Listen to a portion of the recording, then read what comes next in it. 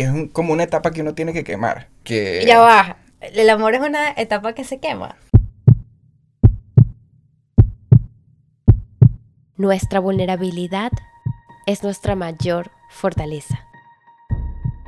Y en este espacio te ofrezco conversaciones necesarias para conectar, para acompañarnos y juntos aprender a bailar al ritmo de los latidos de nuestro corazón. Me llamo Lara y estás escuchando The Heart Picker Podcast.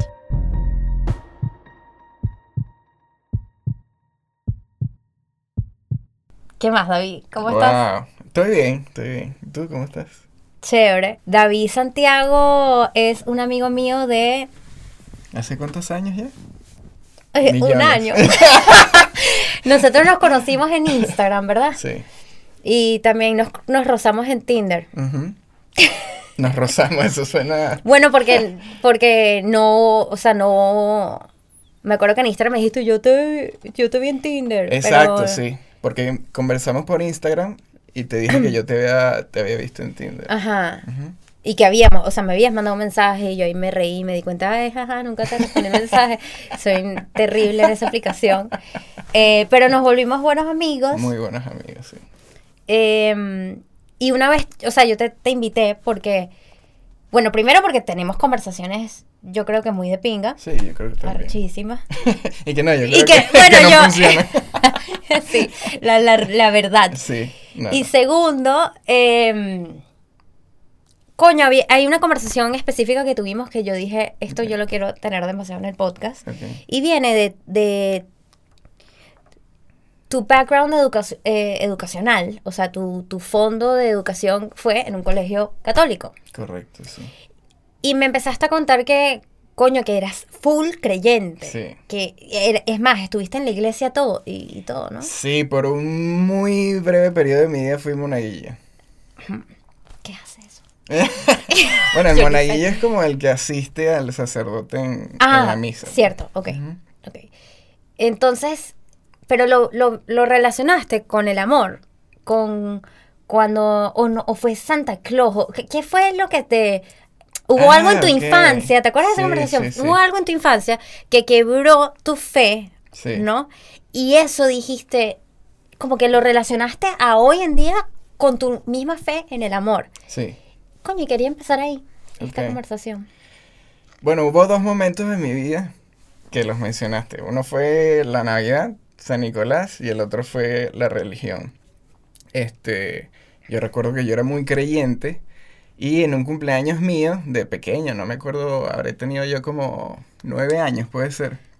Y me regalaron plata. Y me acuerdo que pronto después de mi cumpleaños fuimos a la iglesia. Uh-huh. Y en la parte donde tú das como una colaboración, Uh-huh. yo quise dar todo mi dinero, pues todo el dinero que me habían regalado el día de mi cumpleaños, lo quería donar. Sí. Y la reacción de mi mamá fue como que, no, pero ya va, porque vas a donar todo el dinero que te regalaron. Sí. Y ese momento para mí fue como, ok, ya va. Si esto es para Dios, si esto es para, tú sabes, qué sé yo, expandir la bondad en el mundo, ¿por qué mi propia madre me está diciendo que no lo haga? O tiene ciertas reservas con que yo haga esto, ¿no? Uh-huh. Y ahí nació como una inquietud en mí. ¿Qué edad tenías? Alrededor de los 9, creo yo. Ajá. 9, 10, por ahí.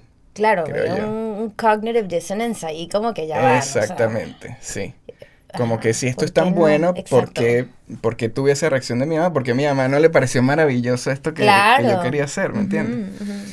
Y ahí nació como esa inquietud y empecé a cuestionarme cosas. A tus 9 años. A mis 9 años. Y también, yo pienso que no me di cuenta, me enteré tarde también del tema de San Nicolás. Para los que no saben aún, San Nicolás no existe. Había que... Tápenle los oídos a sus Exacto. niños en casa. Ajá. Pero Sí, como que yo siento que yo creí en San Nicolás hasta muy grande. O sea, a los 9 años me parece que ya es demasiado grande como para creer en Santa Claus, creo yo. Y yo era así como con la religión, ¿sabes? Yo era como que súper creyente, que qué bolas, que el espíritu de la Navidad, que no sé qué, que por eso es que el mundo está así, ¿sabes? Como que súper involucrado en ese pensamiento. Y mi primo, en ese momento me dijo como que, mira, ve donde tu mamá y pregúntale de verdad quién es Santa Claus. Y así como que, ¿qué es esto? ¿Qué está por pasar? Sí. Y bueno, efectivamente fui donde mi mamá, le pregunté si Santa Claus existía, que quién era Santa Claus, y mi mamá, o sea, me arrancó la curita así, de una así como que, ay, no, es que sí, soy yo, lo que pasa es que bueno, no sabía muy bien cómo decirte, pero bueno, sí soy yo. Y siguió con su vida. Y ella siguió con su vida, y eso para mí fue como un momento tan... Claro. Sí, no sé, tan decisivo. Y yo creo que a partir de ahí, no solamente en el aspecto romántico de mi vida, creo que a partir de ahí empecé a ser incrédulo. De las cosas, o sea, alguien te dice algo y no te lo tomas. Sí, que yo creo que esa es mi religión. No lo crees al 100%. Yo creo que esa es mi religión, Cuestionar la todo. incredulidad. La incredulidad. Sí. Pero aún así, confiaste y creíste en el amor. Sí, en tu vida. muchísimas veces. Y bueno, hasta ahora yo pienso que es como una etapa que uno tiene que quemar. Porque... Ya va, el amor es una etapa que se quema. Bueno, visto desde la forma de así de creer en el amor, o como en algo mágico, tú sabes que está en el mundo por ahí flotando, yo creo que sí. Yo creo que llega un momento en el que tú dices, o en el que tú decides, porque para mí ahora el amor es una decisión consciente. 100%. No es una emoción, es una decisión, donde tú dices, ok, me voy a comprometer con esta persona y vamos a construir y vamos a unir nuestros caminos, etcétera, etcétera. Todo lo que para ti signifique el amor, que para cada persona es algo distinto, ¿no? Y que además esto es diferente, o sea, es diferente del concepto de que te vi, el amor a primera vista, te vi, que es lo que venimos, lo que nos muestran tanto en las películas, en libros, en canciones, que desde que el primer momento que la vi o que lo vi, y no es, eso es química, eso es atracción. Y hay que diferenciar ahí, ¿no? Exactamente. Porque, exacto, cuando ya pasas ese enamoramiento, que lo hemos hablado bastante, es cuando ya se vuelve una decisión y una elección quedarme ahí. Sí. Y el amor al final es aburrido. Por eso es que yo siempre digo, el amor es aburrido. El amor no es eso el que tanto sano. Las canciones, el amor sano, que las canciones que nos dicen que la pasión, que esto que siento, o sea, eso no es... Sí, para mí eso no es amor. Hay una etapa de enamoramiento. También tenemos como esa mala costumbre de idealizar a la persona que nos atrae. Y tú sabes, nos imaginamos un montón de cosas que en realidad... la persona perfecta exacto, para mí. Que capaz no están sucediendo. Y partir de la primicia de que nadie es perfecto. O sea, no existe la persona perfecta para ti. Eso, por lo menos yo lo veo así en mi caso, de que dejo de crearle una expectativa dentro de mi cabeza a la persona con la que estoy decidiendo tener un vínculo, pues. Sí. Y o sea, yo no era así. Yo no fui así siempre. Pero sí me llevé muchos golpes en el amor. Y llegó un punto donde dije, ok. Porque estabas tratando de encajar además en esta persona perfecta para esa persona, ¿no? Sí, también, sí. Porque creo que situaciones de mi familia, mi mamá estuvo casada, como que el matrimonio no funcionó, y como que siempre hay como esos arrepentimientos, ¿no? Que uno tiene, que mi mamá me los expresaba, y como que, oye, tú el día que vayas a tener una pareja, trata de ser así, trata de no hacer estas cosas. Entonces eso, también. Claro, yo creciendo en una casa sin una figura paterna, porque mi papá nunca ha sido parte de mi vida, entonces como que yo siempre traté de ser el hombre de la casa, ¿sabes? ¿De qué manera? Esa frase tan cliché No, que tú eres el Y hombre de siendo la el hermano casa. menor, además. Sí, Porque- no, que tú eres el hombre de la casa, que recuerda que esta es una casa de mujeres y tú eres el hombre de la casa Ay, y como le todo hacemos a mi esto. hermano siempre. Y a veces ser el hombre de la casa es como un estigma, Mm. y te pone como muchas presiones en la cabeza, diría yo. Claro, no digo que haya sido consciente ni que haya sido algo malo que me hayan hecho. ¿Tú crees que Pero- ahí se creó, antes de hacerte esa pregunta, rapidito, ¿crees en el amor? Dicho todo lo que acabas de decir de ser incrédulo, Yo creo en que puedes tomar una decisión de estar con alguien, ¿sabes? pero ¿crees en el amor? Es que, bueno, yo creo que sí. Yo creo que sí. Si llegas a un momento donde eres... Porque en esa conversación decías que no, ¿te acuerdas? Que yo no sé si creo o puedo creer en el amor. Bueno, es que en el concepto que se maneja... En el concepto comercial Exacto, general. no. Ya, Yo tengo otra perspectiva de lo que es el amor. ok. Que parte de, bueno, de ser honesto contigo mismo, de estar consciente de que la persona con la que estás no te debe nada primero. Y no tienes que ponerle como... No tienes que idealizarlo, no tienes que crearle expectativas. No tienes que esperar que no te hieran nunca tampoco. Yo pienso que parte de tener un vínculo con alguien es ser herido, exponerte, ser vulnerable, Sí, ese es el abrirte. riesgo siempre. Ujú. No es el riesgo, diría yo. Yo creo que es algo ¿No? que va a suceder. O sea, De tienes un que porque- abrirte a ser herido. Mm, Entonces, ¿sabes? Hay muchas personas que opinan como que alguien que te ama no te hace esto, no te hace lo otro. Y es como que, claro, bueno, comienzan pero- los resentimientos y... exactamente. Cuando tú llegas a tener una intimidad tan profunda con alguien, es muy difícil que no te hieran. Totalmente, sí, es verdad. Y es inevitable que todo lo que haga esa persona te afecte. Exactamente. Y ahí viene la terapia. Y puede ser de algo muy pequeño. Desde algo Como muy algo pequeño a algo muy grande, grande. total. Volviendo a lo de ser el hombre de la casa. ¿Tú crees que de ahí empezaron todos estos temas de masculinidad tóxica que tuviste que después mirar en tu vida? Bueno, Porque- sí, indudablemente. Indudablemente. Como que Porque- cosas eran cosas que tú dices que esto marca, esto que me pasó a mí de ser el hombre de la casa, que le pasan a muchos varones, Sí. tengan papá o no en la casa, Ujú. porque si el papá está en la casa, igualito el papá le dice al chavo y le como que le trata de enseñar lo que él está haciendo, Ujú. sea directo o indirectamente. Sí. ¿Qué cosas para ti marcan la masculinidad tóxica, además en nuestro contexto venezolano, dirías tú, o latinoamericano, pues? Bueno, yo pienso que una frase que tenemos que eliminar es los hombres no lloran.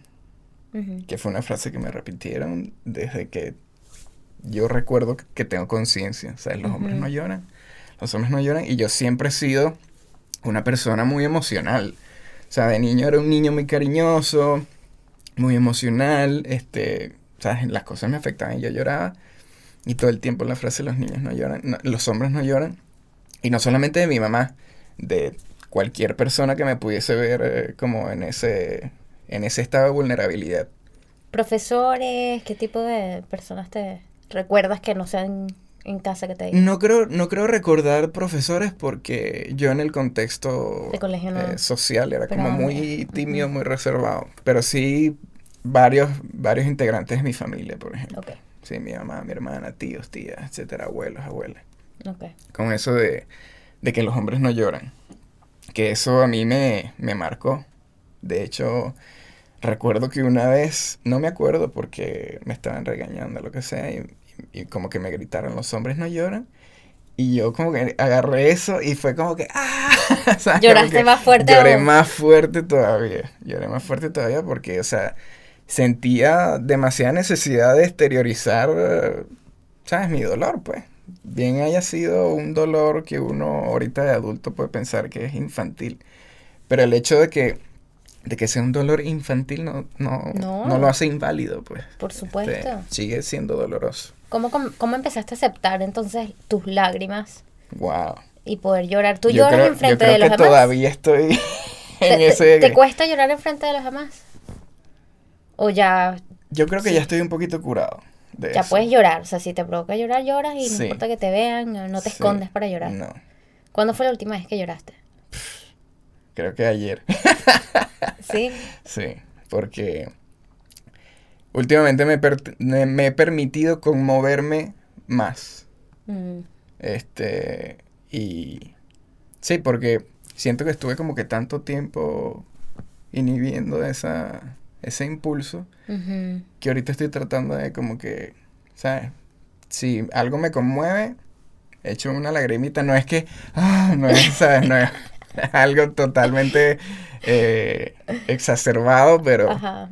pero sí puedo echar mi lagrimita si algo me conmueve, qué sé yo, ver un video, unos viejitos Ujú. bailando, o de un animalito que rescatan, una cosa así, siempre como que me hago a los ojos, pero sí, no es algo que, ya no es algo que me avergüence, Mm, antes era algo que me avergonzaba. Y también es esa especie de lucha ujú. de estar claro, oye, mira, soy una persona emocional, soy una persona sentimental. Sensible. No es nada más las mujeres. Exacto, las soy una persona sensible. Entonces, Sí. a pesar de que yo pueda ser muy rebelde y que intente luchar contra eso, Antes querías luchar contra eso. sí, antes quería luchar contra eso. Pero era también una lucha absurda, porque al final, si seguía guardándomelo y guardándomelo, al final siempre iba a reventar peor. Ujú. Entonces yo siento que al permitirme conmoverme o liberar esas emociones en los momentos adecuados y de una Ujú. forma que yo puedo controlar, Sí. en los momentos donde se acumulan las cosas en mi vida, puedo no estallar de la forma en la que hubiese estallado si me las hubiese reservado durante todo ese tiempo, ¿me entiendes? Claro. ¿Y cómo te ha afectado esto de ser un hombre tan sensible en tus relaciones amorosas? Uh. O sea, ¿qué respuesta has recibido de las mujeres por ser un hombre sensible? Han sido encontradas. Ok. Muchas mujeres se han visto conmovidas por mi sensibilidad y otras les ha resultado incómodo también. Y yo a lo largo de mi vida como que me he vinculado mucho con mujeres de energía masculina, por así decirlo. Échale. Sí, O sea, como si, bueno, al tener un lado femenino tan fuerte, exacto. Como que te inconscientemente complementas siento que con... me puedo balancear o que no me incomoda, más bien. No me Claro. incomoda. Al yo ser un hombre sensible, no me incomoda una mujer con energía masculina o con una energía Cosa fuerte, que a otros pues. hombres de repente les choca totalmente, Exactamente, sí. ¿no? Entonces he tenido muchas parejas de mujeres bisexuales, de mujeres que son muy echadas para adelante, muy proactivas, muy... sí, que no tienen miedo a expresar su opinión, que son Ujú. independientes. Y yo siento que eso como que me permite a mí encontrar un balance, ¿no? Sí. A pesar de que uno sea de cierta forma, Ujú. uno puede ir recogiendo, según tus experiencias, Sí. oye, esta persona me enseñó esto de una energía que no es predominante en mí, pero que puedo adaptar a mi sentir, pues. Sí. Entonces, en varios momentos he sentido que las mujeres aprecian mucho esa sensibilidad, Ujú. pero en otros momentos las he visto incómodas porque bueno, no es demasiado común No. para ver a nada. un hombre en un estado frágil o en un estado vulnerable. Yo siento que todavía la sociedad se siente un poco incómoda con esa imagen de un hombre llorando, de un hombre Sensible. abriéndose a un montón de cosas, ¿no? Siento que Sí. todavía resulta incómodo. ¿Qué es algo que te incomoda ahorita?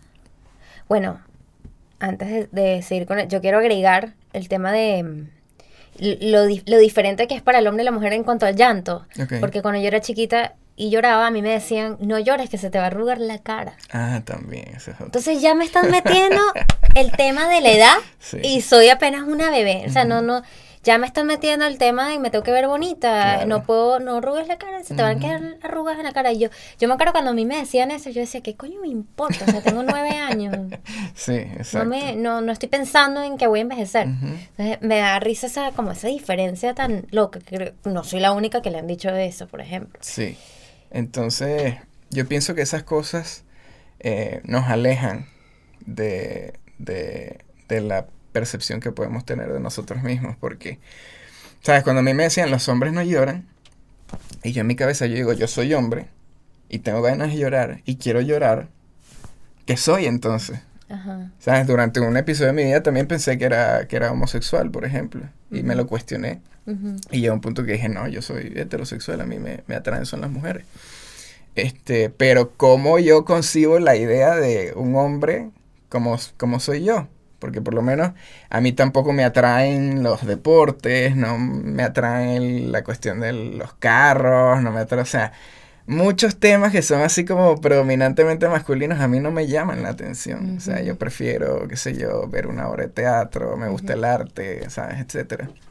Y eso es difícil como que manejarlo a nivel de tu identidad. Sí. Tienes que resignificar muchas cosas. Y yo pienso que eso es algo que podemos aprovechar de la época en la que estamos viviendo, de que creo que estamos abiertos al resignificado de las cosas. Sí. Tipo que el hecho de que seas un hombre no quiere decir que no puedas llorar. O el hecho de que seas mujer no quiere decir que no seas apta para hacer ciertas cosas, ¿me entiendes? O que no puedas, qué sé yo, el hecho de no querer tener hijos, que hay mujeres que no quieren ser madres. Sí. Y eso es como que, eso yo lo veo como que los hombres no lloran. Es como que las 100%. mujeres no pueden no querer ser madres. O no querer casarse. O no querer casarse. O sea, y ahorita, ¿qué es algo que te está incomodando particularmente así? ¿Hay algo que te está pasando como en tu cotidianidad que te está incomodando en cuanto a masculinidad tóxica? Yo siento, bueno, el término de la masculinidad tóxica, por ejemplo. A veces siento que ser masculino es algo que es como sinónimo de toxicidad. Ok. Y no necesariamente. O sea, porque hay muchos tipos de masculinidad, pienso yo. Okay. Entonces como que yo diría que existe una toxicidad. ¿Sabes? No creo en la masculinidad tóxica.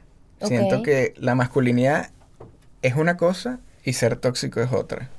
O sea, no te gusta el término masculinidad tóxica. Exactamente. O sea, te causa conflicto. Fíjate, Sí. Eres tan poco creyente que hasta en el mismo término no creo en esto. Sí.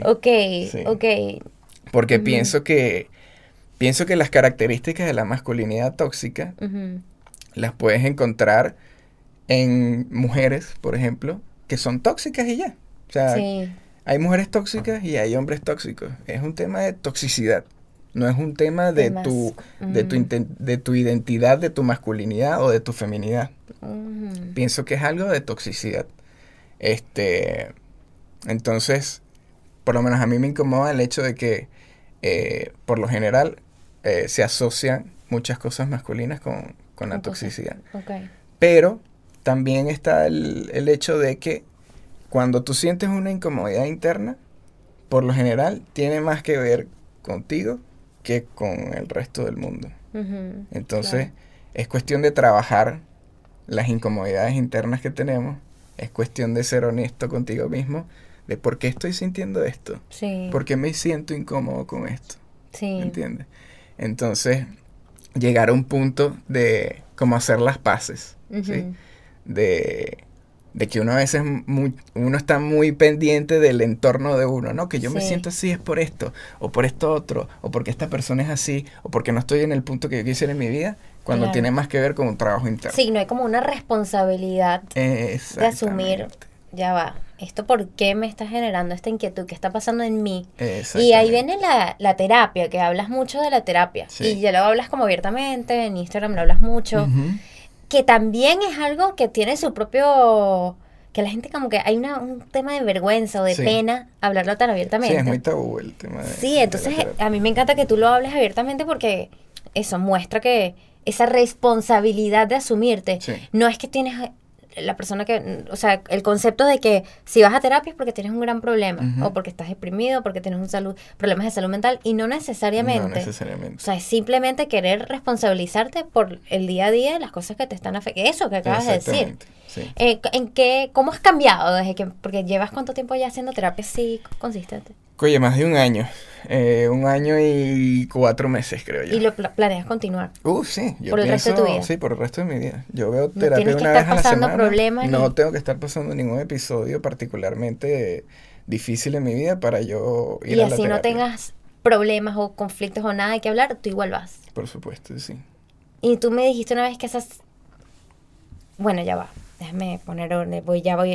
¿Cómo has cambiado desde antes de terapia ahorita? Yo siento que soy otra persona. ¿En qué sentido? O sea, ha sido un viaje difícil, pero entretenido a la vez. O sea, yo siento que antes era como más impulsivo. No estaba tan seguro de que si lo que estaba diciendo era más referente al momento o a las emociones de lo que estaba ocurriendo, sino con lo que yo quería de verdad. No sabía cómo manejar X situación, no sabía cómo expresar de manera efectiva lo que yo pensaba, lo que yo sentía. Y desde que voy a terapia, o sea, wow, siento que ha mejorado mi comunicación con el resto del mundo y siento que me ha dado las herramientas para lidiar con muchas situaciones que antes no tenía ni idea. Pues, o sea, como que no estaba muy claro de qué cosas eran sanas, qué cosas no estaban bien. O sea, no me conocía lo suficiente a mí como para saber qué cosas me estaban haciendo daño, por ejemplo. ¿Por qué esas cosas me hacían daño? Y ahora estoy muchísimo más consciente de qué cosas me hacen daño, qué es lo que quiero, qué es lo que no quiero, etcétera, etcétera. Porque bueno, también está como generalizado todo el tema de las red flags. Sí. Que yo pienso que no hay red flags generales, sino que cada quien Exacto. tiene sus propios red flags, ¿me entiendes? Lo que es una red flag para ti, capaz no es una red flag para Total. mí. Entonces, creo que el proceso terapéutico te ayuda a identificar cuáles son esas red flags, cuáles son tus límites, qué cosas puedes negociar, qué cosas no son negociables para ti, etcétera, etcétera. Y yo pienso que eso me ha permitido tener una mejor relación con las personas que me rodean, que mis vínculos sean más sanos también, y a organizar la mente también, porque la terapia no siempre tiene que ser un proceso de aprendizaje, sino el descargar. Sí. Y sentir que estás hablando con alguien que no te va a juzgar, alguien que te va a escuchar y te va a validar todo lo que tú estás expresando, pues, en esa... Ahora, déjame responderte lo de los red flags primero. También, o sea, algo que ocurría también es que yo veía que la gente estaba como que sí, se volvió una campaña que fue extrañísimo.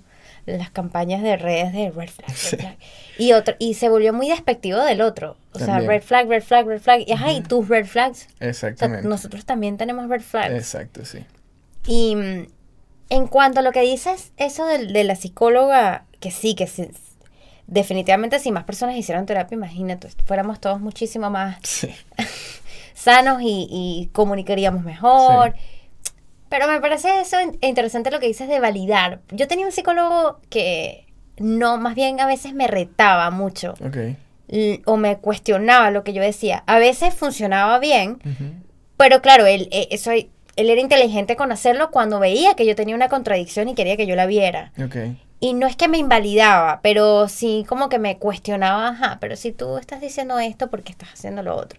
Y como que me hacía más preguntas, me hacía más preguntas, como que me ponía a cuestionarme más, sí, como que era más incisivo para que te cuestionara. Un poco más de reto. Claro, funcionaba para unas cosas y para otras fatal. Sí. Pero que ahí es donde uno mismo también tiene que tener con los psicólogos como su propio criterio y ojo y no entregarle tanto. Sí, ¿no? Bueno, no necesariamente. No sé. Yo lo que pienso es que el hecho de que él te haga ver, por ejemplo, que hayas tenido una contradicción, no hace menos válido tu emoción. Bueno, claro. O sea, el hecho de que te estés contradiciendo no quiere decir que lo que estés sintiendo no sea real y que no te esté afectando. ¿Me entiendes?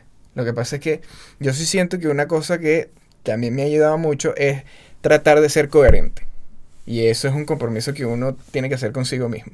Pero se puede ser coherente si somos seres humanos que yo creo que por naturaleza somos contradictorios en muchas cosas. O sea... y tenemos dualidades. Sí, o sea, no pienso que sea alcanzable el 100% de coherencia. porque obviamente las emociones por lo general no son racionales.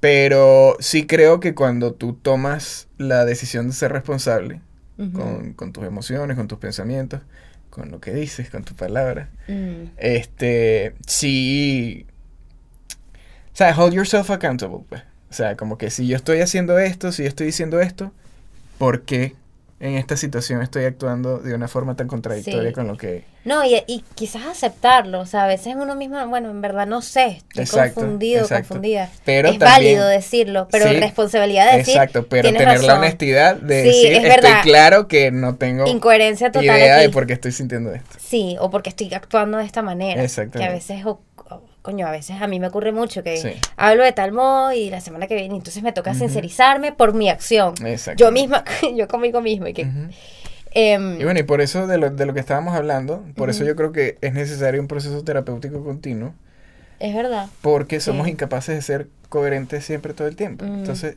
Sí. sobre todo esas incoherencias o eso... Es como que te las atajas y te aterrizas, ¿no? Exactamente, esas son las cosas que uno lleva a terapia. Como que, ¿por qué me siento de esta forma? Si yo quería esto o yo quería lo otro. Entonces, es como que estás en contra de ti mismo, ¿me entiendes? Es como que tú mismo eres un obstáculo para las cosas que tú quieres lograr o las que tú quieres alcanzar. Otros hombres están chalequeados por ir a terapia, o mujeres, Uf, gente. todo ¿sí? el mundo, sí. ¿En serio? Sí. ¿Y qué te dicen? Bueno, todavía la terapia es como muy tabú, es como si vas a terapia estás loco. O si vas a terapia tienes... Pero te lo dicen así.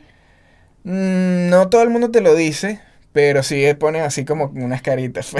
Pero sí, yo me acuerdo que Como- en una primera cita yo lo dije, no, porque mi terapeuta, claro, con una naturalidad como que mi pana, pero porque es normal para mí. Sí. Y es verdad, recibí esa actitud.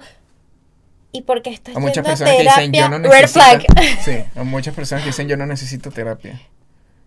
Eso también es una respuesta bastante Eso común. es bastante común, sí. Y es como que si eres Sí. un ser humano, necesitas Sí. terapia. Tipo, todos tenemos heridas. Eso es una buena, como diría, creo que es Oprah la que dice que tweetable, o Mary Forleo, una de tweetable, todos necesitamos terapia, el tagline en el episodio. Sí, o sea, si Sí, eres pero un es ser verdad. humano, necesitas terapia, porque todos tenemos heridas que no hemos sanado. Y si eres un erudito que tienes un montón de heridas que ya sanaste, también es bueno estar consciente de tu cicatriz. Entonces, a veces te escarbas esa cicatriz y capaz vuelve a sangrar. Entonces es importante tener eso en Sí, yo lo llamaría como los triggers al orden. final, ¿no? Exacto, sí. Todos tenemos Conocer triggers, tus o sea, triggers. olvídate, no existe una persona sin triggers. Tenerlos bajo control. Saber cómo no sé si dominarlos, pero sí, Cómo cómo manejarlos. manejarlos. Sí. Es- O sea, y si tú cómo estás- comunicarlos. O sea, También. esto es un trigger para mí, pero no voy a maltratarte a ti por eso. Exactamente. O maltratar al otro, o desquitarme con alguien Sí. por eso. O Yo- conmigo mismo, pues. O sea. Por lo menos una cosa que yo intento poner en práctica, no siempre me sale porque de nuevo somos seres humanos, pero poner en una balanza sobre qué me importa más en esta conversación. Salir victorioso de que tengo la razón o mantener el vínculo que estoy teniendo con esta persona con el que tengo este desencuentro. Entonces, porque muchas veces yo siento que la gente se da porque, no, que yo tengo la razón, que esto es así porque yo digo, y al final, ¿qué importa tanto que tengas la razón si se va a dañar esa conexión que tú tienes con esa persona por eso? Sí, total. Entonces, ¿sabes? A veces tienes que ceder un poquito. Escoger tus batallas, pues. Ojo, siempre comunicar lo que de verdad sientes, pero hacerlo de una manera respetuosa, hacerlo de una manera Claro, y como que conciliadora. ¿qué importa la diferencia mientras no me está haciendo nada a mí? Exactamente. ¿sabes? Capaz en este momento que estamos conversando de este punto en específico, ¿sabes? No nos estamos encontrando, pero eso no significa que eso vaya a, ¿sabes? A joder la relación que tú y yo tenemos, o que tú eres una mala persona, o que bueno, ya no voy a salir con tal persona porque piensa de X forma, ¿sabes? Como que de verdad vale la pena. Sí. ¿Cuáles son tus triggers? ¿Cuáles son mis triggers? Sí. Bueno, como parto de que siento que soy una persona muy incrédula, tengo muchos triggers con las personas que Son muy de fe. son muy certeras, ¿sabes? Que como Ajá. que Que, o sea, ellos tienen creen la que palabra tienen en la su- certeza en sus manos, Sí, ¿sabes? sí. Yo soy muy de que, no sé, mira, o sea, yo soy agnóstico Es como la creencia en la ignorancia, pues en el no saber. Y eres agnóstico hasta con tus propias ideas. Sí, o sea, como que trato de ser coherente con eso, como que, ¿sabes? No creo tener, como dicen, a Dios agarrado por la chiva, ni pienso que yo soy el dueño de la verdad. ¿No crees que a veces, yo tiendo a ser así un poco, pero siento que el costo de eso es que a veces me falta asertividad, o como más creer en mí, o en mis ideas, o esto de stick to your guns. Uh-huh. A mí me cuesta mucho eso, o Sí. sea, y hasta en el mismo podcast, como que aquí yo digo opiniones, digo cosas, y digo, bueno, tengo que ser asertiva, tengo que mostrarme como que tengo eso, la asertividad. Sí. ¿Cómo manejas tú eso? ¿No te Bueno, cuesta? yo lo manejo de la forma en que, o sea, como estamos conversando, pues somos personas, somos seres humanos, tenemos fallas, y el hecho de que yo hoy diga, miren, las cosas son de cierta forma, no quiere decir que yo vaya a pensar eso el resto de mi vida. Exacto. Entonces Total. es como que, o sea, a la hora que yo digo algo, yo siempre estoy abierto a que eso puede cambiar. Sí, a mí me parece que es sumamente importante vivir Y no con esa ser, noción de sí, que no ser como personas tan rígidas. sí, tan rígidos, exacto. Como que Sí. permitirnos, oye, como que fluir más. Pero es que se conecta con la autoestima, ¿no te has puesto a ver? Sí. Como que si yo soy alguien que a mí mucha gente me ha dicho, pero créetelo, pero como el podcast. Ujú. Ay, que ella tiene un buen podcast. Y Ujú. yo creo que nos pasó, estabas tú ahí, y yo que, ay, sí, como que no soy, sí, mi podcast es bueno y es un buen proyecto. Yo misma no lo digo con propiedad porque digo, coño, pero es que depende de quién le gusta y quién no. O sea, yo lo disfruto, pero yo no puedo decir. Entonces, a la hora de ventas de proyectos o la gente lo conecta como con, ay, esta persona no cree en su proyecto. No, Sí, no yo pienso tiene que eso autoestima, también, no yo cree pienso en que eso su- también está mal. O sea, bueno, no es que está mal, sino que no es la práctica que yo quisiera aplicar en mi vida, por ejemplo. Porque yo soy muy parecido a ti en ese sentido, de que no me gusta andar como diciendo como que no, sí, que mi proyecto, que no sé qué. Porque a pesar de que Como pena, no sí, sé. como que a pesar de que últimamente están como que promoviendo ese mensaje de empoderamiento, que tú tienes que pensar que tú eres el Créete mejor, que tu no sé vaina, créetelo. qué. Yo, por lo menos en mi caso en particular, ojo, no tengo nada en contra de la gente que lo Claro. practica, pero en mi vida cotidiana no es algo, no, yo no quiero ser esa persona. O sea, yo no quiero ser el que se cree que su cosa es lo máximo, porque yo pienso que mientras más en tierra te mantengas, Sí. como que puedes recibir más de lo que recibirías creyéndote lo máximo. Yo ayer compartí un poema de Rafael Cadenas que me encantó, que es, no le puedo pedir, y esto no es en cita, pero no me la sé de memoria, no le puedo pedir el camino a nadie porque quien la conoce es justamente nadie. Exactamente. Y yo creo que eso es algo que me crea a mí full conflicto últimamente con el coaching ontológico y cómo venderme a mí como coach. Ok. Que si bien me dieron la ética de no aconsejar, Ujú. ¿cómo me vendo yo como coach entonces en las redes? Porque tú tienes que tener un contenido. Ujú. Ajá, mi contenido no es tips. Lo he hecho y han sido los videos más vistos, Ujú. porque a la gente le encanta que le digan qué hacer Sí. realmente, o le encanta ver eso. O sea, hasta yo, a mí me gusta ver las rutinas matutinas y cómo los tips y tal. Pero es que también me incomoda mucho. O Sí. sea, no lo hago con frecuencia, lo he hecho que 2 veces. No podría hacerlo semanalmente como lo hacen la mayoría de los coaches o psicólogos, porque precisamente cada situación es particular. O sea, Sí. ahorita hablábamos del ghosting. Ujú. Y es el episodio, bueno, episodio 30 y pico para cuando esto salga. O sea, acabo de sacar un episodio de ghosting y justamente cuántas situaciones no se nos ocurrieron, Muchísimas. variables. Entonces, imagínate, me hicieron cuestionarme que ves, acabo de sacar un episodio del ghosting, pero no hablé de esto y esto y esto y tal. O sea, hay tantas cosas y así funciona con todo. Sí. Es como la crisis existencial que estoy teniendo con el coaching, que No, perro, no, ¿cómo yo creo que es hago? una ¿Cómo crisis agarro existencial. clientes si no soy quien para venderle? Yo creo que es una crisis existencial que todos tenemos, de Mm. si soy lo suficientemente bueno. Ujú, Entonces ahorita estamos como en un criterio social ujú. donde para que la gente se crea que tú eres lo máximo, tú tienes que creer que eres lo máximo. Ujú. Pero yo pienso, claro, esto es algo completamente personal, yo pienso que puedes recoger más partiendo de la humildad, porque yo pienso que cuando tú tienes una mentalidad de que yo soy el mejor, de que yo soy lo máximo, vas a tener mucho conflicto con las críticas, vas a tener mucho conflicto con el feedback, vas a tener mucho conflicto con las cosas que puedes mejorar. Pero si tú partes desde la humildad de que, oye, yo no sé. yo estoy haciendo lo mejor que puedo, Sí. ¿sabes? Esto es desde mí. Exacto, con las herramientas y las opciones que tengo en este momento. Sí. Entonces, la gente te haces como más approachable, te haces más amigable, y yo pienso que puedes recoger más de los comentarios que te digan las personas. Se genera una discusión. Exactamente. Entonces es como, no tienes que preocuparte que en los comentarios salgan todos los triggers de la gente y que cómo te atreves a decir esto. Exactamente. Sí, yo creo que la discusión es lo más valioso. Y también a la hora de crear, o sea, a la hora de crear, por lo menos yo que me gusta hacer música, ¿sabes? Muchas veces me encuentro en esa diatriba de, oye, pero lo que estoy haciendo será lo suficientemente bueno, o lo que estoy haciendo es como yo me lo imagino perfectamente. Y también es una cosa de ser sincero contigo mismo y decir, no es necesario que sea lo mejor del mundo, ¿sabes? Claro, uno siempre quiere hacer lo mejor. Exacto.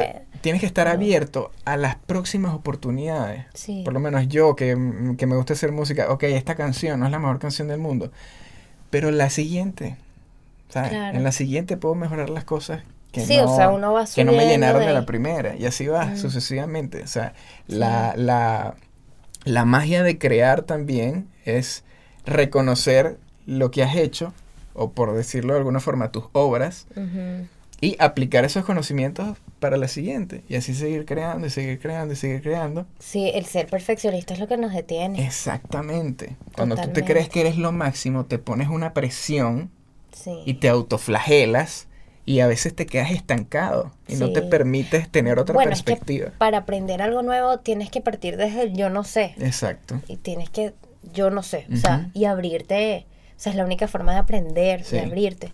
Y es verdad, a veces cuesta encontrar a personas que a la hora de tener una conversación se quieran abrir a lo que tú tengas que decir. Exactamente. Solo porque es diferente a lo que ellos piensan. Sí. Sí, eso pasa muchísimo. Pero, o sea, yo pienso que es demasiado provechoso reunirte con gente que no piensa como tú. Totalmente. Y abrirte a ver las cosas de otro punto de vista. Ojo, no necesariamente tienes que ser algo que te cambie la vida. O sea, es como el meme de Change My Mind. No tiene que ser algo que te cambie la perspectiva completamente.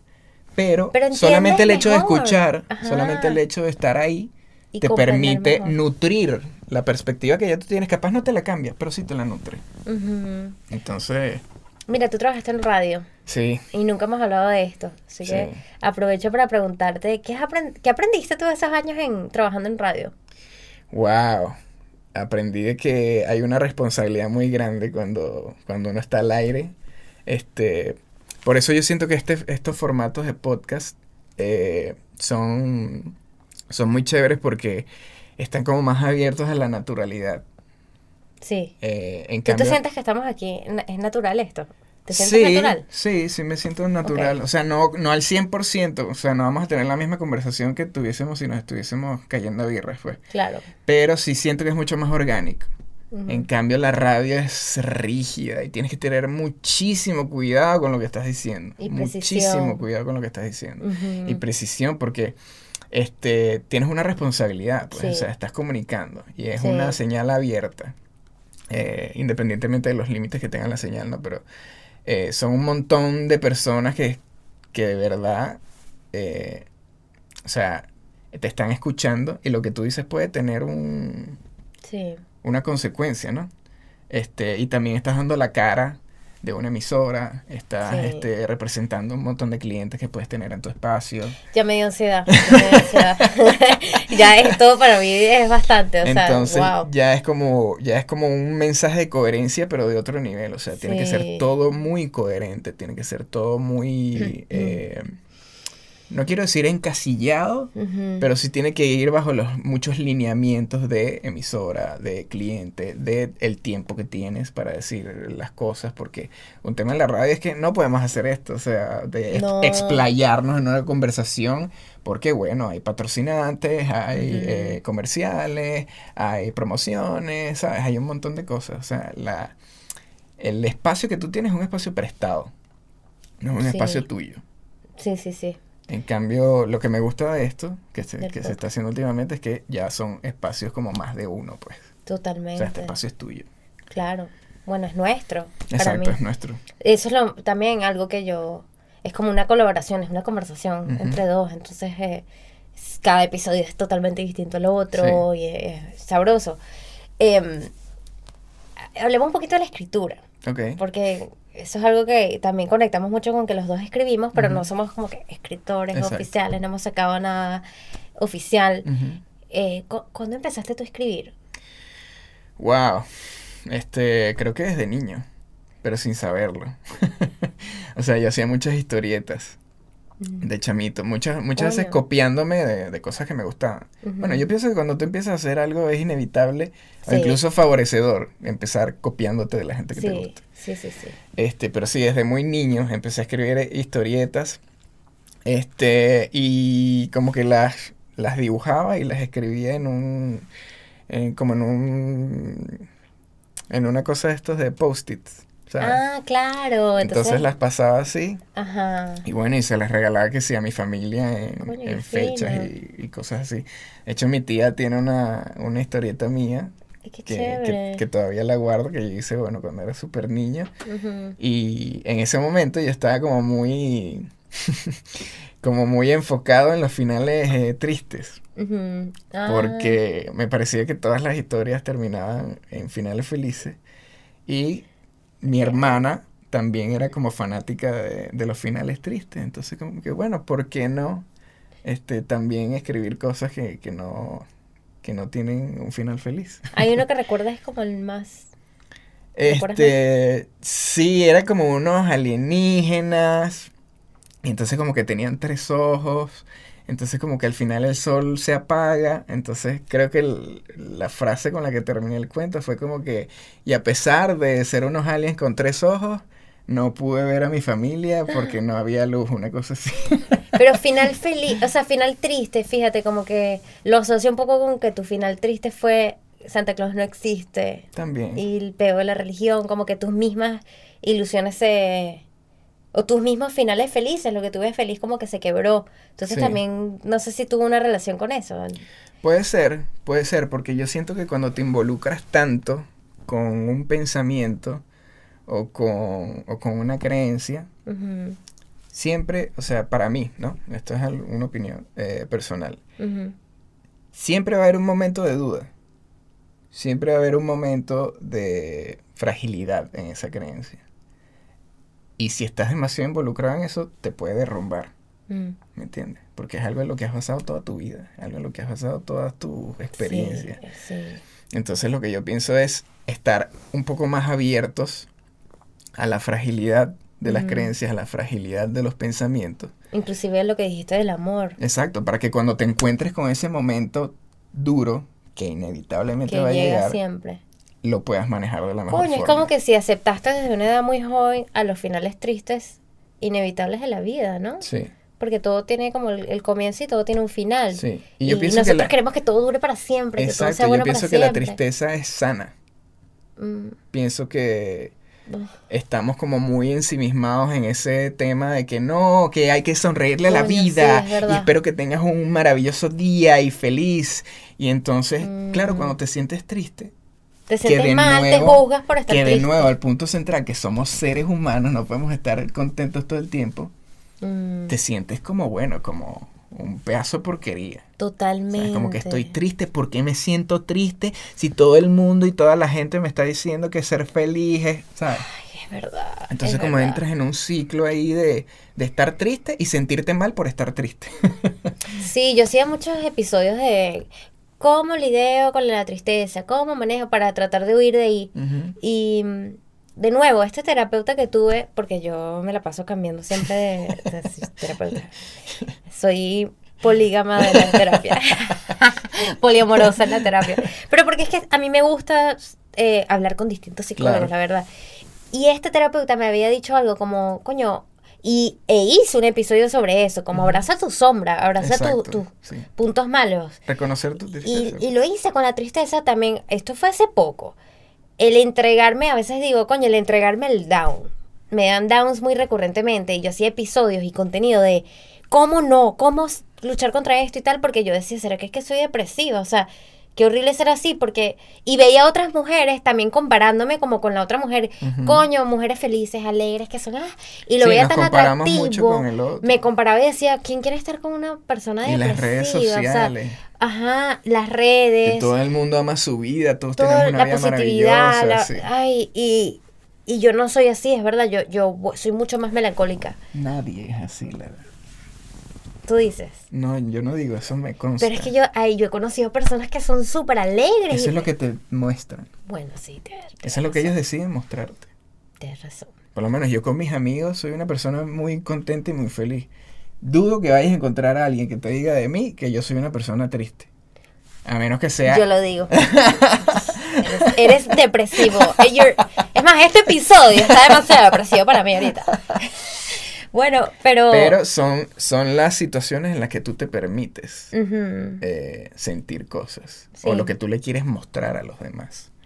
Sí, este libro, Cartas a un joven poeta, de Rainer María Rilke, tiene una carta, creo que es la carta 8, y la leí una parte eso en el episodio, porque dije, Mónica, abracemos nuestra tristeza. Y él habla de que no hay que hacer nada con la tristeza. Es como cuando te enfermas. Tienes que sentirlo. O sea, tienes que dejar sentirla y dejar que... Y eso es incómodo a veces. Yo ahorita lo que hago, que utilizo para cuando estoy triste, coño, ahora me he metido mucho con la música, que antes no hacía tanto. Y ahora me dejo llevar y puedo llorar escuchando una canción, puedo leer, puedo escribir cosas y como que me meto en ese mar, a nadar en esto de la tristeza. Exacto, siéntelo. Y poco a poco, y ahora pasa... No lo inhibas, siéntelo. Sí, y hasta expresarlo, comunicarlo. Necesito un abrazo o quiero ver una película y Sí, es que como que necesitas socialmente como... la tristeza está muy estigmatizada. No, y la gente huye de ahí. Sí. Alcohol, rumbas, drogas, Ujú. adicciones de todo tipo. Sí. Es para, yo creo que huir de ahí. No, y qué difícil es. Lara, ¿cómo estás? Estoy bastante triste últimamente, David. Qué ¿Por qué? difícil. No sé. Esa es Qué otra. difícil. Ay, tengo que tener una... Es verdad. Cuando me preguntan, ¿pero qué? ¿Qué pasó? ¿Y por qué tiene que pasar nada? Estoy triste y ya. Pero, hey, David, yo sí creo que hay gente que no siente esa tristeza de porque sí. Yo de verdad no sé si... La sienten, pero la reprimen. Somos seres humanos. O le buscan Todo el quizás... mundo siente tristeza, te lo garantizo. Claro, pero Todo de el verdad mundo. tanta gente lo siente for no reason. Yo creo que sí. Yo creo que la mayoría de las personas lo sienten for no reason, porque la mayoría de las personas no va a terapia, la mayoría de las personas no se conocen a sí mismos en un nivel psíquico, en un nivel de verdad consciente. Y entonces, claro, cuando no te conoces a ti mismo, no sabes de dónde vienen tus emociones. Sí, yo creo que uno tiene que estar... De nuevo, hablo también mucho de la soledad. Uno tiene que estar solo para poder Claro, por verse y supuesto. sentir eso y sentir... yo últimamente este año ha sido como sentir deseos que no me están siendo concedidos, Ok. de los que no estoy acostumbrada a que no me concedan y ahora es interesante porque digo, coño, yo creo que yo necesitaba esto. O sea, Claro. que lo que yo quiero no se me dé Ujú. y entender, bueno, pero ¿por qué? Y Esa es otra. ¿sabes? ¿Por qué quiero esto? ¿Por Esa qué es lo- otra, que vivimos con un discurso de que si lo quieres, puedes lograrlo. ¿Sí? Ey, ajá. Entonces, si trabajas lo suficiente por tus sueños, lo vas a conseguir. Ujú. Y la vida no es así. Sí, esto lo A hemos veces hablado. te partes la madre Sí. por conseguir algo y no se te da. Y no se te da. Entonces tú empiezas a pensar, oye, no trabajé lo suficiente. O te vuelves resentido, no tengo los O te vuelves privilegios o los resentido, recursos que otros exactamente. tienen. Y es como que no, hermano. A veces lo quieres, a veces trabajas al 100 por ello y no se te da. ¿Y Entonces, qué crees que pasa en esos momentos? ¿Qué haces si no se te da? tienes que buscar otra cosa. ¿Sí? Así de No sencillo. sigues dándole. No, ¿Cuánto hay un tiempo de expiración para eso? O tú mismo. tú mismo te lo Sí, das. si ya no quieres más, pues ya Exacto. te cansaste. Ujú. ¿Hay algo que tú has tenido que rendirte en tu vida en cuanto a eso? A ver, renunciar a algo, sí, claro. Bueno, como muchos músicos, creo yo quería ser rockstar, ¿sabes? Y lo fuiste, o sea, tuviste una banda, ¿no? Bueno, Y eso fuiste no es ser frontman. rockstar. O sea, tenía mi banda de rock que tocábamos desde el colegio, y duró hasta los primeros años de universidad.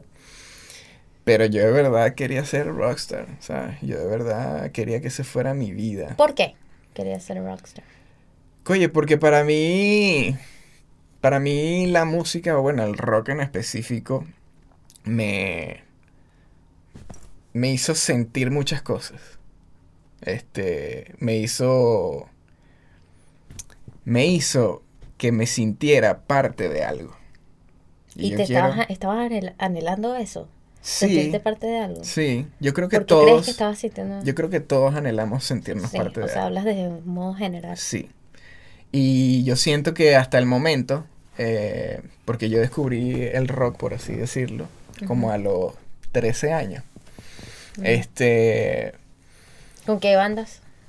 Bueno, las primeras bandas que escuché fueron AC/DC, Guns N' Roses, Rolling Stones, y desde pequeño siempre mi familia puso The Beatles, como que mi familia son unos big fans de The Beatles, pero estoy hablando de rock más de hard rock, ¿sabes? Sí, sí, sí. Entonces, hasta ese punto en mi vida, yo como que no me sentía que encajaba con nada. Y cuando encontré el rock, oye, sentí que encajaba, ¿sabes? Sí, tú dices que tú en el colegio no eras de grupitos, por ejemplo. Para eras nada. siempre- Yo era como muy tímido, y muy pocas veces me sentía con la suficiente comodidad como para ser divertido, o sea, Ujú. yo me di cuenta que era gracioso, por así decirlo, tarde, pudiera ser como a los 14 años, De por ahí. verdad, ¿tú te consideras gracioso? Sí. Te jodí. ¿Tú eres, de verdad? Estoy jodiendo. Sí. Em, Y bueno, sí, como que me sentí parte de algo, ¿me entiendes? tú, ¿qué conectó contigo del rock, además de sentirte parte de algo? Oye, yo pienso que el rock es como muy visceral. Mm, Es como muy de, no estoy buscando que suene bonito, mm, no estoy buscando como, como conectar con las personas que piensan igual que yo. Es como muy, tengo que sacar esto. Es Sí. como muy rebelde, es como Mm. muy, y yo me sentía muy así en ese momento en mi vida. mm, Y, y el rock fue lo que me llevó a cantar, el rock fue lo que me llevó a tocar guitarra, ujú. el rock fue lo que me dijo como que mira, puedes tener estas herramientas para expresarte, Sí. porque por lo menos con el tema musical nadie en mi familia había sido músico hasta que yo agarré un instrumento. ¿Y en qué momento, cómo, o sea, háblame más de esto de cuando you gave up, cuando lo renunciaste, o sea, por qué, cómo fue eso? Bueno, porque, o sea, en el momento no teníamos los contactos, por así decirlo. Nunca fuimos personas de mucha plata. Sí, que en No este era, país hay que tener plata para hacer, no para grabar, para hacer cualquier sí, cosa o sea, creativa. oye, es Sí. difícil grabar un disco, incluso para pagar los ensayos para nosotros era rudo, pues, o sea, Sí, pagar una sala, ¿verdad? comprarte una guitarra, comprarte un amplificador, eso es plata. Sí, Eso no es cualquier cosa. sí. Y eso, pues, como que empecé a ver los obstáculos que eso representaba, que ese sueño representaba. Y al final dije, ¿de verdad quiero ser un rockstar? ¿O me hace feliz el hecho de hacer mi música en mi cuarto, en mi casa, escribir en mi cuadernito, solo para mí, solamente para las personas más cercanas? ¿Qué es lo que de verdad yo quiero? ¿Y te ha hecho feliz? Porque tu Instagram Sí, es eso, pues. totalmente, Y creo que eres 100%. conocido como eso, ¿no? O sea, 100% feliz, 100% feliz. O sea, no sabes lo feliz que me hace a mí agarrar mi guitarra acústica, grabar un minutico de una canción que a mí me guste, ujú, bueno, no necesariamente tiene que ser una canción que me guste desde hace mucho tiempo, sino que me doy la oportunidad de experimentar. sí. Y me grabo y ponerlo ahí, independientemente si la gente le gusta o no. Es como que, miren, yo hago esto es lo que a mí me gusta. Si se lo vacilan fino, y si no lo Hay que vacilan tener fino también. valentía y valor para hacer eso, ¿no? Para exponerte de esa manera. Sí, yo pienso que sí. Recuerdo la primera vez que toqué en público, que fue en mi colegio, que fue en el salón. O sea, la pierna me temblaba. Me imagino demasiado, chamo. Horriblemente. Me imagino Sí, la demasiado. pierna me temblaba ¿Y la muchísimo. mano? Las manos no tanto porque estaba como Ah, claro, tocando. tienes la guitarra, por supuesto. Sí, pero la pierna, era como que todo mi nerviosismo se fue hacia la pierna y me estaba temblando muchísimo. Y de paso era una canción que yo había escrito. O sea, no era que estaba tocando una canción de otra gente, era una canción que yo había escrito. Y hay un video de eso, de el montón de gente en el salón viendo. Está en YouTube. No está en YouTube, en esa época no. Y que insert video. Vamos a criticarlo en este momento. Pero sí. ¿Extrañas eso? Estar en tarima. Sí, sí lo extraño. Y vas a volver pronto. Oye, espero. Así como te rendiste en eso, porque es un peo, muy complicado, ¿crees que ahorita ya puedes retomarlo? O sea, se permite una segunda oportunidad, por ejemplo. Bueno, yo tengo un proyecto musical, Cocinándose, y quiero llevarlo un poquito más allá. O sea, con las cosas que aprendí en todo este proceso tan complicado de lo que es tener una banda, sacar tu música, ¿sabes? Etcétera. Quiero aplicar esos conocimientos y llevar mi proyecto musical hasta un punto donde no logré llevar la banda que tenía. Pero, de todas formas, me gustaría que fuese algo 100% independiente, algo colaborativo, con conocidos que sean buenos en distintas disciplinas. Por lo menos quiero hacer un videoclip, quiero reunirme con gente que sepa de iluminación, con gente que sepa de cámara, gente que sepa de vestuario, de maquillaje, cómo armar un concepto. Quiero armar un concepto, ¿verdad? Quiero tener algo que decir. Quiero dar un mensaje muy preciso. ¿Cuál es tu mensaje? ¿Lo quieres decir? ¿Cuál es tu mensaje muy... Bueno, o lo dejas para cuando lo saques? Creo que parte de la honestidad. Porque siento que a los artistas ahorita les falta honestidad. Sí. Es como muy... Miren todo lo que soy, miren todo lo que tengo. En el último episodio hablamos precisamente de eso. Y hablo de todas las cosas que tengo, y hablo de todo lo que he logrado. Y a veces... Bueno, no a veces, yo pienso que la vida no se trata de eso. Yo pienso que la vida más bien se trata de las dificultades. Es como que murió, ¿te acuerdas? O sea, más bien antes cantaba Green Day, no sé, punk rock, ¿sabes? Simple Plan, Sí. No sé, Help Me Out Here. O sea, yo me acuerdo que en mi época, Evanescence, en mi época era el rock es lo que estaba de moda, MTV, y partía todo desde ahí. Sí. Y ahora es todo lo contrario, ¿no? Sí, yo siento que esa es otra cosa, volviendo a lo qué cosa me llamaba la atención del rock, pienso que era un mensaje bastante variado y que se manejaba mucho la honestidad. O sea, sí, desde lo bueno y lo malo, porque desde lo no bueno todo y lo malo, era... exactamente. Y yo siento que ahorita en la música estamos muy enfrascados en canciones de amor, canciones de qué arrecho soy yo, y de sexo. y canciones de sexo. Bad Bunny. Y yo siento que... Estamos en la era de Bad Bunny. Sí, y que suena muy bien, pero siento que hace falta otro mensaje. Siento que hay que recuperar canciones que hablen de otras cosas. Canciones de, por ejemplo, tu relación con tu familia. O canciones de un viaje que hiciste que te marcó la vida. O canciones de un momento muy oscuro que hayas tenido. O qué sé yo. ¿Serán las redes que ha influenciado esto mucho en nosotros de mostrar lo bueno siempre? Sí, yo pienso que sí. Yo pienso que somos, se ha creado como una matriz de qué cosas son las que debemos publicar. O qué cosas son las que la gente quiere escuchar. ¿Entiendes? Como que a nadie le interesa tu canción. Antes no teníamos eso. Exacto. A nadie le interesa tu canción sobre depresión, David. Habla de cuántas mujeres... Sí. Es que ahora tenemos los views, exacto, los comentarios y podemos ver... El chisme la estadística también, llama de mucho las el cosas. Chisme, sí. Sí, antes no, eso no estaba. En un blog, por ejemplo. O sea, antes cuando uno hacía blogs, que eran como nuestros posts de Instagram, no tenías los views, no tenías los números, lanzabas eso y ya, y era más como boca a boca. Tú te enterabas qué tanto se escuchaba tu blog si llegabas a un lugar y todo el mundo te lo comentaba o no. Exacto. Entonces creo que, bueno, hay que sincerar como ese... Sí, lo que le mostramos pero a la gente. Pero es inevitable que no se sincerice si tenemos, de nuevo, este tema de los números. A mí me encanta que hayan puesto lo de hide el número de likes. coño, o sea, ¿por qué tanto enfoque en los números? Exacto. En los algoritmos, en las tendencias, ¿qué les dije las tendencias? El copycat. Sí, como que nos guían a todos por un camino de qué es lo que nos tiene que gustar más. Y dejamos de crear. Claro, Instagram ya es más marketing que realmente es un lugar de honestidad. Pero mira, yéndome para otro lado completamente, yo sé que de ti, por ser tu amiga, que lees full ciencia ficción. Somos amigos.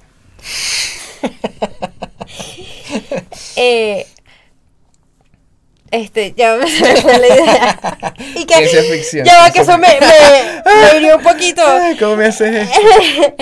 Ciencia además, ficción. aquí en cámara.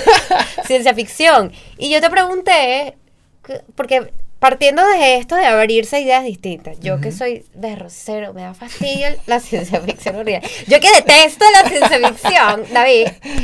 Nada, me gustaría entender qué es lo que te cautiva y te apasiona tanto de esto, de la ciencia ficción, de este género. Oye, yo pienso que, bueno, no solamente con la ciencia ficción, sino con los géneros de ficción en general, fantasía, ciencia ficción, etcétera. Yo pienso que ponen al límite las capacidades de la creatividad humana.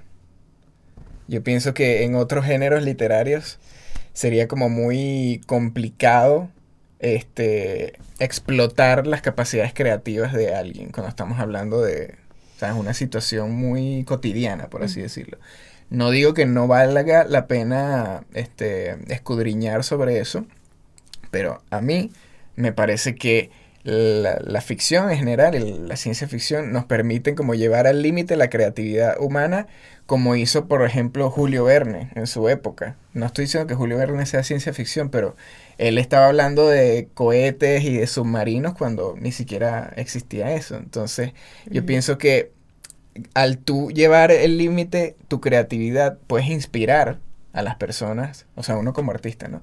Puedes inspirar a las personas que sí son capaces de llevar esos sueños que tú estás teniendo en la realidad. Y yo pienso que, bueno, escritores como Isaac Asimov han sido partícipes, bueno, increíbles de la tecnología y de los avances que se han hecho últimamente en todo el tema de la inteligencia artificial, que ahorita puedes tener una conversación con una computadora. O sea, a mí esas cosas que se alejan de la cotidianidad y de qué es lo posible o hacia dónde vamos como humanidad, me llama muchísimo la atención, porque también siento que puedes prevenir muchas cosas. ¿Sabes? Como que todo el tema de, ponte, si una inteligencia artificial se hace consciente de sí misma y tiene pensamientos propios y tiene acciones propias, ¿qué tan no humana es? ¿Sabes? Como que tratar de definir qué es el alma. O yo siento que gracias a la ciencia ficción nos podemos plantear preguntas filosóficas que sería imposible plantearnos en otro aspecto, ¿me entiendes? O sea, ¿por qué si una máquina puede hacer todo lo que hace un ser humano? Sí. ¿Cuál es la diferencia? O sea, ¿dónde está la carencia del alma? En las emociones.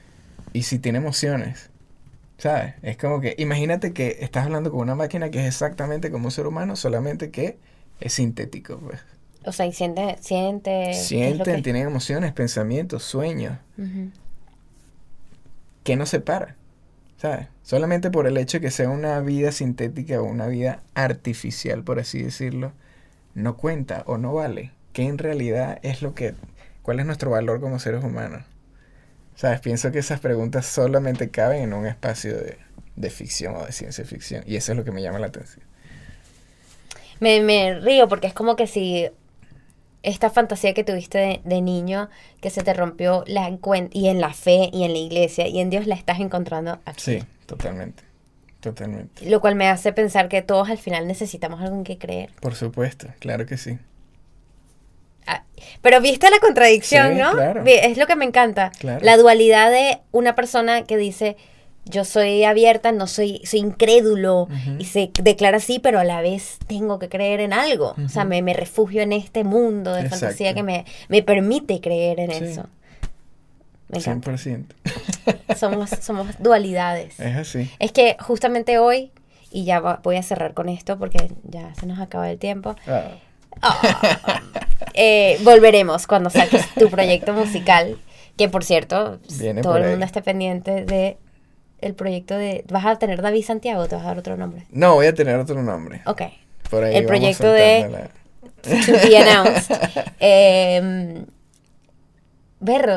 Que iba hoy leyendo, bueno, me leo mucho Mujeres que corren con las lobas, que mezcla la psicología con Sí. arquetipos y es Ujú. interesantísimo inclusive para hombres. Ujú. O sea, más bien que lástima que no dice gente que corre con los lobos, porque qué lástima que un hombre lo lea y diga esto es para mujeres, pero Bueno, pero también es responsabilidad de uno sacarse ese chip de la cabeza.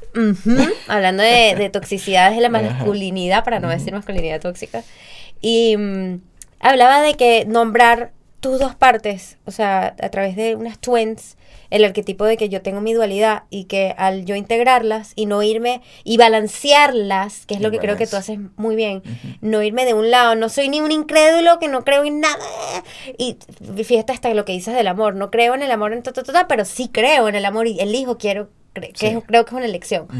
Que el hacer eso, integrar tus dualidades, es lo que es amor propio. Sí. Y yo me quedé como que... Y no O sea, solamente, wow. y no solamente eso, sino que no tienes que creer en lo que la gente dice que creas. Crea tus propios conceptos, resignifica las cosas que ves en tu vida para que las sientas más tuyas y más propias.